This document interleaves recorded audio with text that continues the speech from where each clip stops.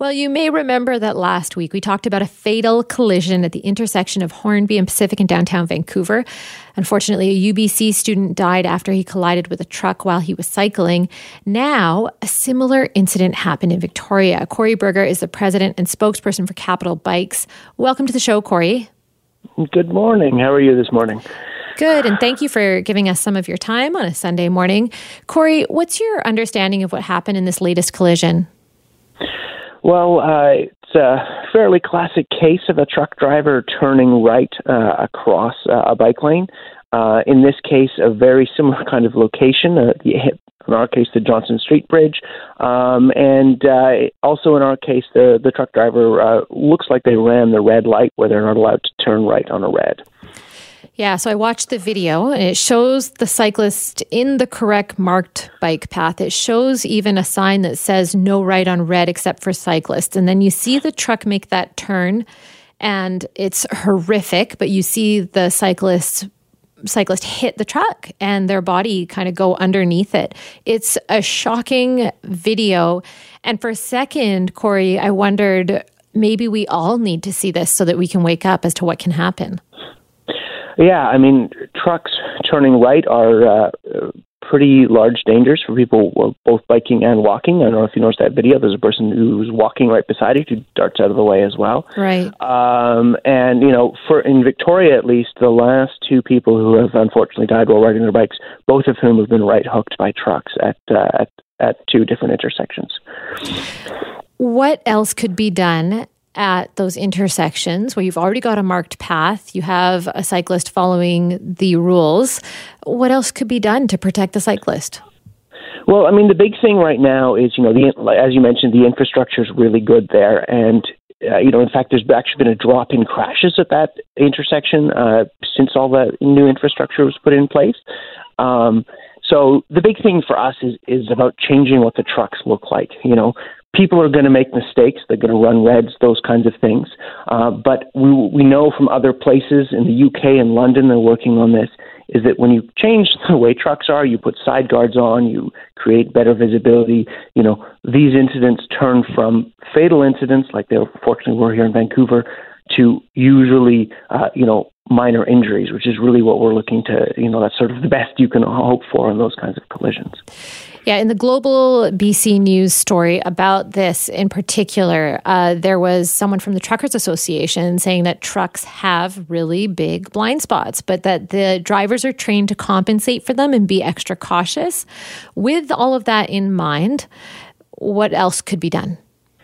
Well, I mean, trucks have big blind spots, but, I mentioned in London, UK, they're creating a new style of truck, which removes or reduces those blind spots with crossover mirrors, with cameras, with cabs that are changed so that truck drivers can see down, those kinds of things. And then the easier thing to do in the shorter term, because obviously replacing the truck fleet takes some time, is truck side guards. They're fairly cheap. $1,000, $2,000 per truck, and they get installed between the front and the rear wheels, and they prevent that kind of collision where the person gets hit and then ends up underneath the rear wheels. And there's some precedent here actually too. If you go next time you're out there, take a look at the back of a semi-trailer. What you'll see are what they call underride bars that have been installed in the backs of almost all semi-trailers across North America. And those are to prevent people from driving underneath semi-trailers because there were a lot of fatal collisions with rear ends that way. So they've already done this once. It's pretty easy to do. Basically take a second cut and say, hey, let's make sure we keep it safe for people biking and walking and add those side guards.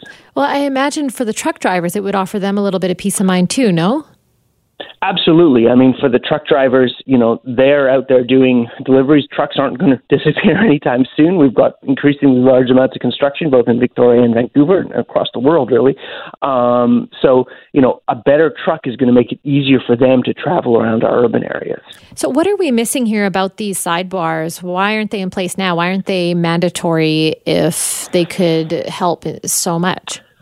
That's an interesting question. I mean, the fundamental challenge is that Transport Canada regulates how vehicles look, all vehicles, not just trucks. And, a few years ago, about almost a decade ago now, there was a push in Ontario. There were a number of people who were unfortunately killed.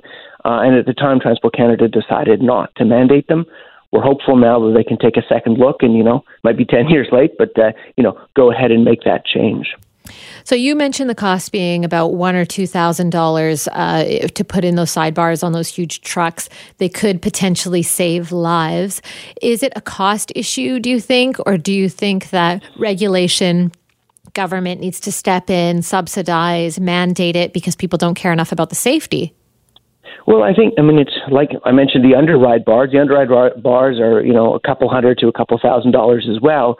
And the government stepped in and regulated and said, you know what, not only are you going to install them, here's the standards to which you're going to install them to. They need to basically take a certain amount of force. So, the government's been down this road before with regulating trucks to keep them safer for smaller vehicles. So, to my mind, at least, it's fairly easy to do this again with side guards. And Corey, what about the cyclists themselves? When a cyclist is out there, well, I'll tell you that for 10 years, all I did was cycle. I didn't drive at all for a strict 10 years. I was always on my bike downtown, going fast. But I rode to such a degree of defensiveness that I assumed nobody can see me. I never took other vehicles seeing me for granted. I always assumed they could not see me, and there were so many close calls. But because I assumed they can't see me unless I lock eyes with them. What do you think cyclists could still be vigilant about?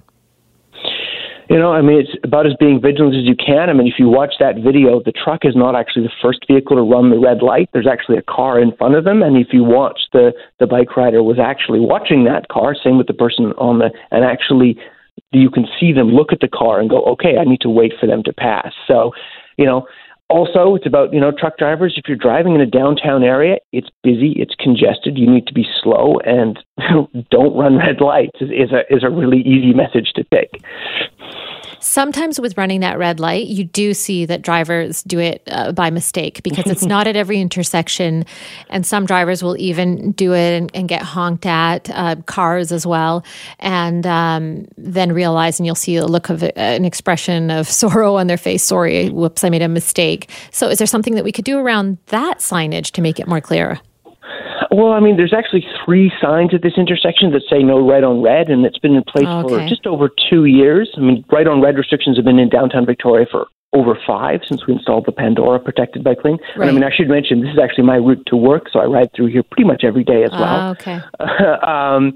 And so, I think that again comes back to the philosophy we were looking at with safety, which is when people make mistakes, fatal injury shouldn't be the consequence. And that's really where the vehicle design comes in and the infrastructure as well. Corey, thank you for being with us today. Well, thanks very much.